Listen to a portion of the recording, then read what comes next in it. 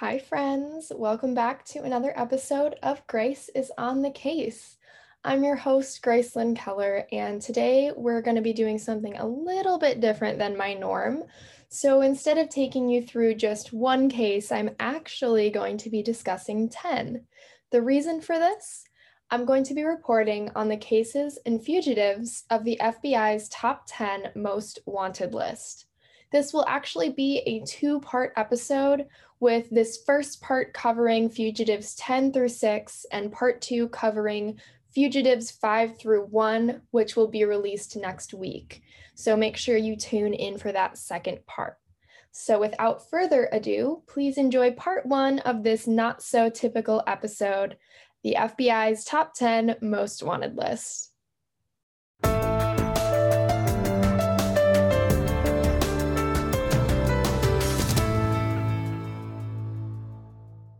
So, if you're anything like me, you grew up watching America's Most Wanted and other crime shows. Like I lived for Investigation Discovery Channel. And I actually wasn't technically allowed to watch those shows at the time, but my brother and I, we'd put it on when my parents weren't home. And I was just so interested in the criminals being profiled and wanted to be aware and be able to help if the situation arose.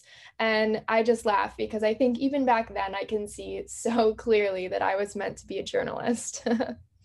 So anyway, this episode is going to count down the 10 fugitives on the FBI's list, the crimes they committed to land on that list, recent possible sightings, where they may be located today, possible aliases, if they have any distinguishing features as well, all of that stuff.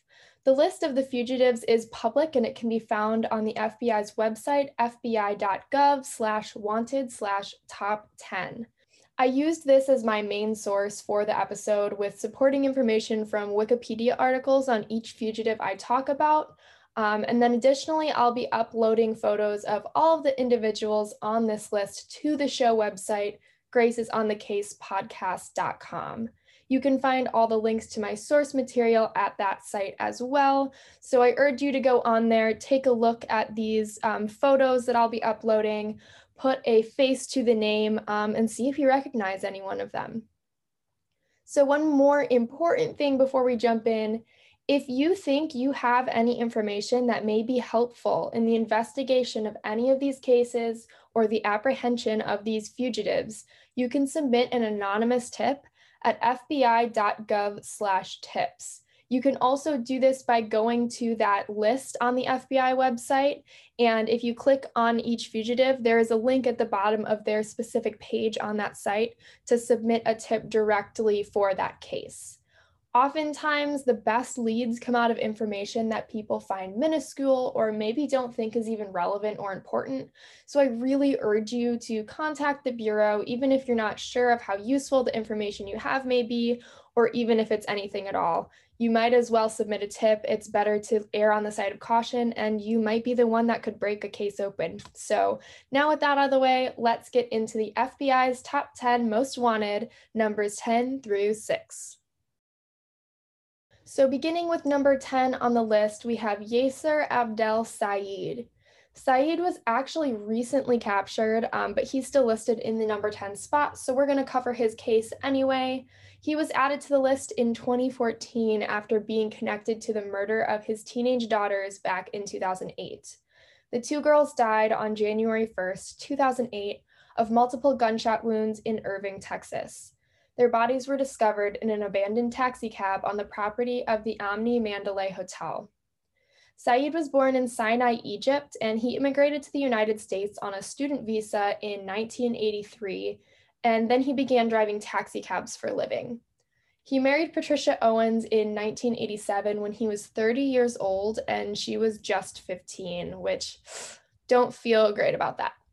So anyway, his two daughters, Amina and Sarah, were born in 1989 and 1990 respectively. The couple also had a son together named Islam, who was born in 1988, and Saeed had a daughter from a previous relationship that was born in 1987. Saeed gained permanent residency and then he gained citizenship by 1997. It was reported that Saeed was very controlling and abusive toward his family. Amina and Sarah told family and friends about their father's abuse, and they were said to often have shown up to school with bruises and other physical injuries. Owens also reported abuse during her marriage to Saeed. Amina at one point also said in an email that Saeed intended to kill her prior to when the murders were committed. Amina also had fears that her father would kill her then boyfriend, Joseph Moreno, who he didn't know they were dating at the time, and she was secretly actually planning on running away with Moreno and getting married to him in Las Vegas. And now Saeed didn't know about any of this, but he did find out, and it was reported that when he did find out, he beat Amina because she refused to give him Moreno's name. In December 2007, Owens, Sarah, and Amina ran away from their home to Tulsa, Oklahoma, where Amina's boyfriend had relatives. On December 31st of that year, Owens and the girls returned to Saeed after multiple phone calls and contact from Saeed and Saeed's relatives, begging them to come home. On January 1st, 2008, Saeed loaded Amina and Sarah into his cab and told them he was taking them out to dinner, and they were under the impression that he had forgiven him and everything was fine. He then drove them to the Omni Mandalay Hotel and shot both of them. Amina died instantly, while Sarah was actually able to dial 911 and explain to the operator that her father had shot her before she too died. Saeed disappeared after the murders, and while many assumed that he had fled to Egypt, there has never been any evidence that he left the country at all. There was alleged sightings of him driving a cab in New York and Newark, New Jersey, which prompted FBI agents to issue a statement that he may be in those areas. In 2014, he was added to the top 10 list. Saeed spent a total of 12 years on the run before being apprehended on August 26, 2020 in Texas. He faces 2 counts of capital murder, making him eligible for the death penalty. Saeed's son Islam was also arrested and charged with harboring a fugitive, conspiring to harbor a fugitive, and 1 count of conspiracy to obstruct justice, to which he pled guilty. On April 27, 2021, so not too long ago, he was sentenced to 10 years in federal prison. Saeed has yet to stand trial. Coming in at number 9 on our list is Arnaldo Jimenez. Unlike Saeed, Jimenez is still at large, and so are the rest of these fugitives. Jimenez is wanted for first-degree murder. It is alleged that he killed his wife, Estrella Carrera, on May 12, 2012, just 1 day after their wedding. The couple was married at City Hall in Chicago on May 11, 2012. After the wedding, they celebrated with family and friends over dinner and then headed to a nightclub. It was reported that they left that club around 4 a.m. Authorities believe that Jimenez and Carrera got into a heated argument in his car, which escalated to the murder. He allegedly stabbed his wife in the backseat of his Maserati, then dragged her body from the vehicle into her apartment in Burbank, Illinois. Her body was found in her bathtub, and she was still wearing the same dress she had worn for the wedding. He was charged with first-degree murder, and a state warrant was issued for his arrest on May 15, 2012. That warrant was then followed by a federal warrant after it was discovered that Jimenez had fled to avoid arrest. Once investigators began tracking Jimenez, they found that his cell phone pinged on May 12th in Chicago, then in Southern Illinois, then Memphis, Tennessee, and then Arkansas, all on the same day, which prompted authorities to treat him as a fugitive. On May 13th, he made calls from Houston, Texas, and then Hidalgo, Mexico. Authorities believe that Jimenez is still hiding out in Mexico. They think he originally fled to Durango, Mexico, specifically in the area of Santiago Papascario. Another location he may frequent is Reynosa, Tamaulipas, Mexico.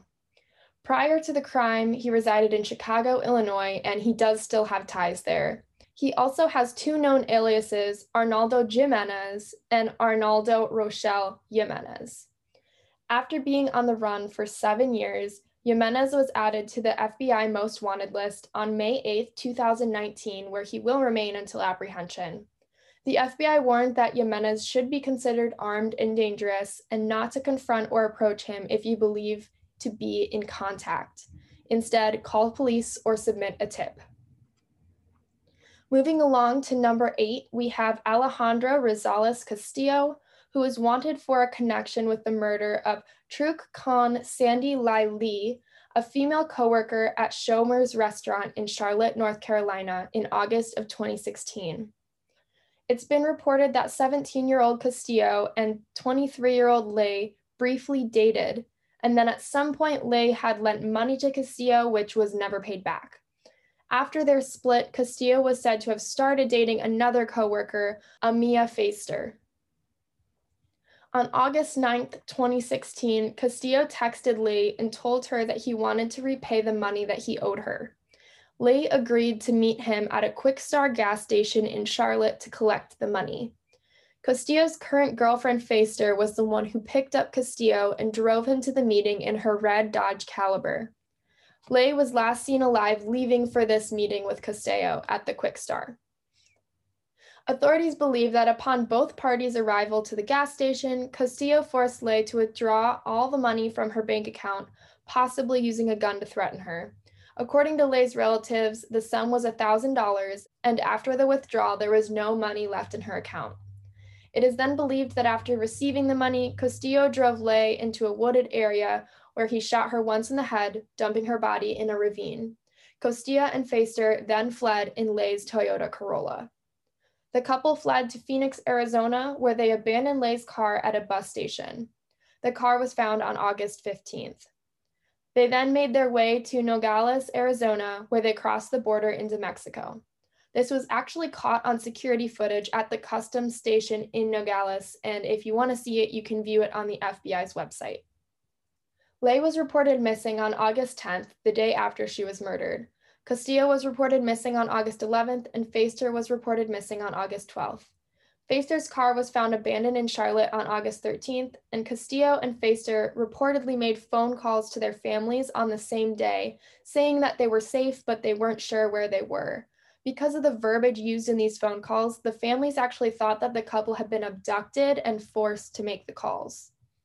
On August 17th, Lay's body was discovered, and authorities believed that the motive was simple robbery. Fast forward a few months, and on November 2nd, 2016, Castillo was charged with first-degree murder, and then later with unlawful flight to avoid prosecution when it was proven that he had fled across the border with that security tape. On October 20th, 2016, Feister turned herself in to authorities in Aguascalientes, Mexico, where she got in touch with her mother and arranged to be apprehended at a U.S. airport upon her return to the States. On October 22nd, Feister was officially extradited and arrested near Houston, Texas. She was charged with accessory after the fact of felony murder and larceny of a motor vehicle. Feister cooperated with authorities and told them that she and Castillo had been hiding out with Castillo's cousins who lived in Aguascalientes for 2 months.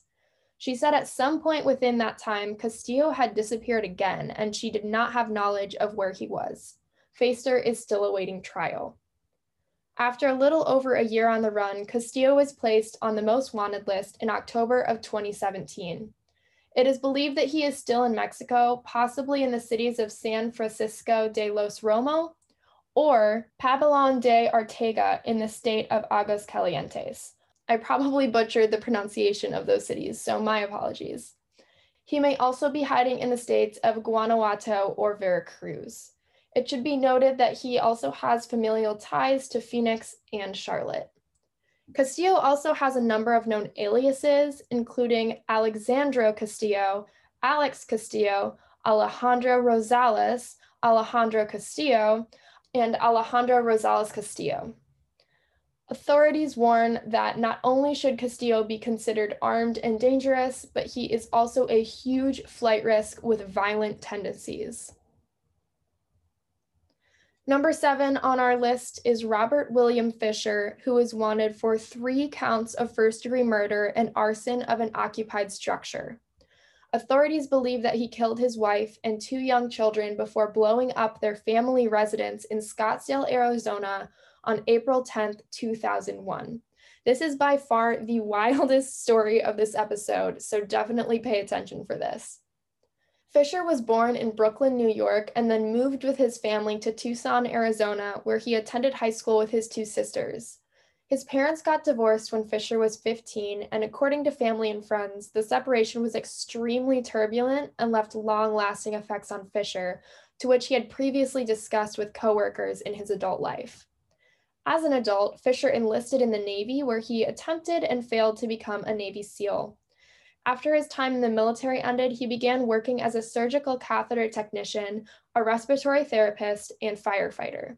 He was also an avid outdoorsman, hunter, and fisherman. Fisher married Mary Cooper in 1987 and was described as being a control freak and very distant and cruel towards his family. There's a lot of bad stories reported by family and friends surrounding Mary and the children's life with Fisher, including that at one point he actually turned a garden hose on Mary after he perceived her to have spoken out of turn. And another point with the kids, he tried to teach them how to swim by throwing them off a boat.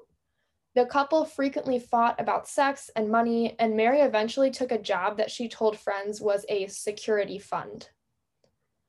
Fisher's friends reported that as the date of the murders and arson approached, he began exhibiting disturbing behavior on hunting trips and outdoor excursions. In one case, after killing an elk, he smeared blood on his face, and another time he snuck up behind a family that was picnicking and emptied his gun into the air. It was also reported that in the months leading up to the crimes, Fisher began retreating from activities that he was once active in, such as their church community and men's ministry. Fisher and Cooper began marital counseling at their church in 1998, and in late 2000, Fisher had this one-night affair with a prostitute that left him ill with a urinary tract infection for several days.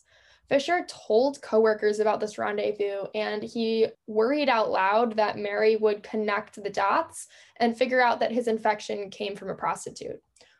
In the weeks before the murders, Fisher told a hunting companion that he was renewing his commitment to his faith and his marriage because, quote, he could not live without his family, unquote. This was taken as a hint that he would consider suicide over divorce by this friend. At the same time, Mary told several friends that she was going to divorce him. At 10:30 p.m. on April 9, 2001, a neighbor reported hearing a loud argument inside the Fisher home. Now, this was actually quite commonplace. After the murders, neighbors told police that they heard the couple screaming and fighting like all the time, but this argument was approximately 10 hours before the house was actually blown up. Despite the argument being heard at 10:30, police actually theorized that the family was killed between 9:30 and 10:15 p.m. So that's a little bit of a gray area. Maybe the witness had their times wrong, or maybe the police had things wrong. Obviously, when the bodies were discovered, they were in pretty bad shape, so there's room for error there. Where there isn't a gray area, though, is what time the house blew up. At exactly 8:42 a.m. on April 10th, the Fisher house exploded, rattling the frames of homes up to a half-mile away and completely decimating the front brick wall of the home. Luckily, firefighters were able to keep the 20-foot-high blaze from destroying any other homes nearby. Inside the wreckage, Mary's body was found with a gunshot to the back of the head, while children Brittany and Bobby were discovered with their throats slashed from ear to ear. The explosion occurred after a gas line from the furnace in the back of the house had been pulled and spewed gas for hours. It is alleged that after killing his family, Fisher lit a candle inside the home before pulling the gas line, knowing the flame would eventually ignite the gas once enough had accumulated. Police believe that this was done as a forensic countermeasure to conceal his crimes, as well as give him a head start that he would need to evade capture. Authorities think that the motive behind the crimes was rage over the fact that Mary was planning to divorce him and that he didn't want his children to go through the same trauma he did when his parents split. Fisher disappeared at the time of the murders, being seen on ATM camera the night the murders took place at 10:43 p.m. Mary's car can be seen in the background of this footage. Fisher was quickly named a person of interest in the case and remains the only person of interest to date. The last physical evidence of Fisher's whereabouts surfaced on April 20th when Mary's car and the family dog was discovered in Tonto National Forest near Payson, Arizona. A family friend had reported that her husband and Fisher had actually gone camping in that area where the car was found, and in retrospect, he believed that Fisher had been scouting the area and was very familiar with it. Other tips came in after the car was discovered, including one couple seeing someone resembling Fisher walking along a road in a nearby Native American reservation.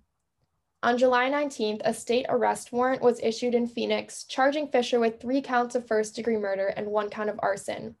He was then declared a fugitive, and a federal arrest warrant was issued. After a little over a year on the run, Fisher was added to the FBI's most wanted list on June 29, 2002. He also appeared on the shows America's Most Wanted and On the Hunt with John Walsh. The FBI has investigated hundreds of tips to date, but so far all have turned out to be false or inconclusive. Because of his love of fishing and the outdoors, many believe that Fisher is still hiding out in the woods somewhere.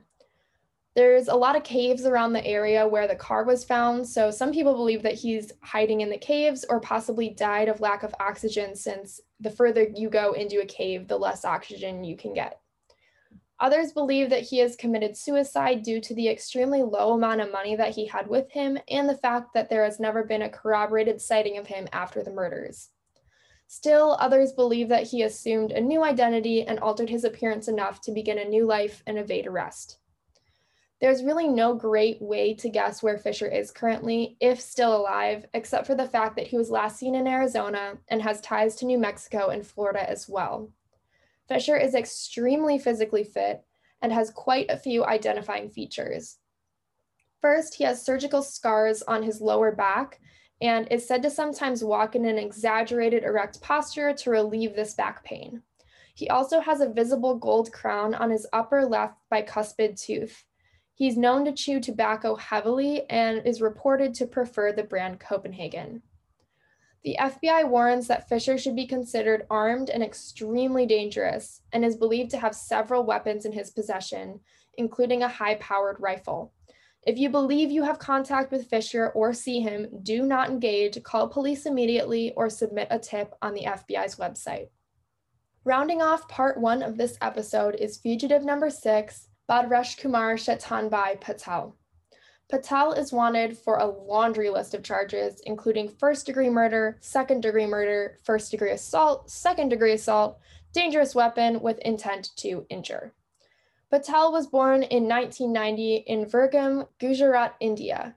He married Palak Patel in 2015, and the couple traveled to the US together to visit relatives in the same year. On the evening of April 12, 2015, the couple were both working at Dunkin' Donuts in Hanover, Maryland, owned by one of the relatives Patel was visiting. Surveillance video from the store shows the couple in the back kitchen at 9:30 p.m. before they both disappeared from view behind some racks. Moments later, Patel emerged alone, turned off an oven, and left the store. After Patel left, customers arriving at the store grew concerned after no one came out to serve them. One of the customers flagged down a police officer nearby. After checking out the scene, the officer discovered Palak's body at the back of the store, and upon reviewing security footage, authorities identified Patel as the killer. But because the body was not identified for over an hour after Patel fled the store, he had vanished by this point. Authorities believe that Palak and Patel got into an argument behind that rack at the store that evening about Palak wanting to return to India while Patel wanted to stay in the US. Information obtained from Palak's family revealed that Palak had called her family moments before the murder to tell them about this argument. Police concluded that Patel overheard this phone conversation and murdered Palak for that reason. It was reported that after the crime, Patel returned to his nearby apartment on foot. After retrieving some personal items, he then got into a cab and traveled to a hotel near the airport in Newark, New Jersey. The taxi driver later reported that Patel was very calm during the drive. He checked into the hotel in Newark and was seen on surveillance footage at the counter paying in cash for a room, where he then checked out the following morning. The last known sighting of Patel was at Newark Penn Station in New Jersey around 10 a.m. on April 13, 2015, the morning after the murder. He has not been seen since. There's very little information on where Patel could be now, but one possibility is that he could have fled the country back to India. Another possibility is that he's hiding out with relatives in the US. Patel was here on a visa originally, but it had expired by the time the murder took place. So because of this, he wouldn't have been able to legally leave the country, which makes the theory that he fled to India a bit more unrealistic. But since there have been no confirmed sightings of him since the day after the murder, police really can't pinpoint any other possible locations besides that final sighting in the Newark, New Jersey area. And since he was seen at Penn Station, maybe he got on a train and took off to somewhere else. Nobody really knows. He is considered armed and dangerous, though. So if you have contact with him, please do not confront, call the police, put in a tip. You know the drill. So that is all for this episode. Thank you so much for tuning in. Just another quick reminder that if you have any information that helps with the apprehension of these fugitives or the investigation of their cases, you can submit an anonymous tip at fbi.gov/tips.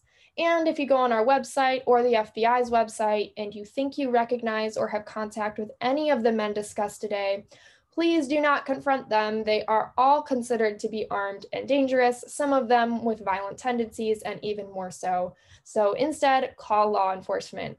And remember, I will be back next week with the second half of this list, Fugitives 5 through 1. Thanks for listening.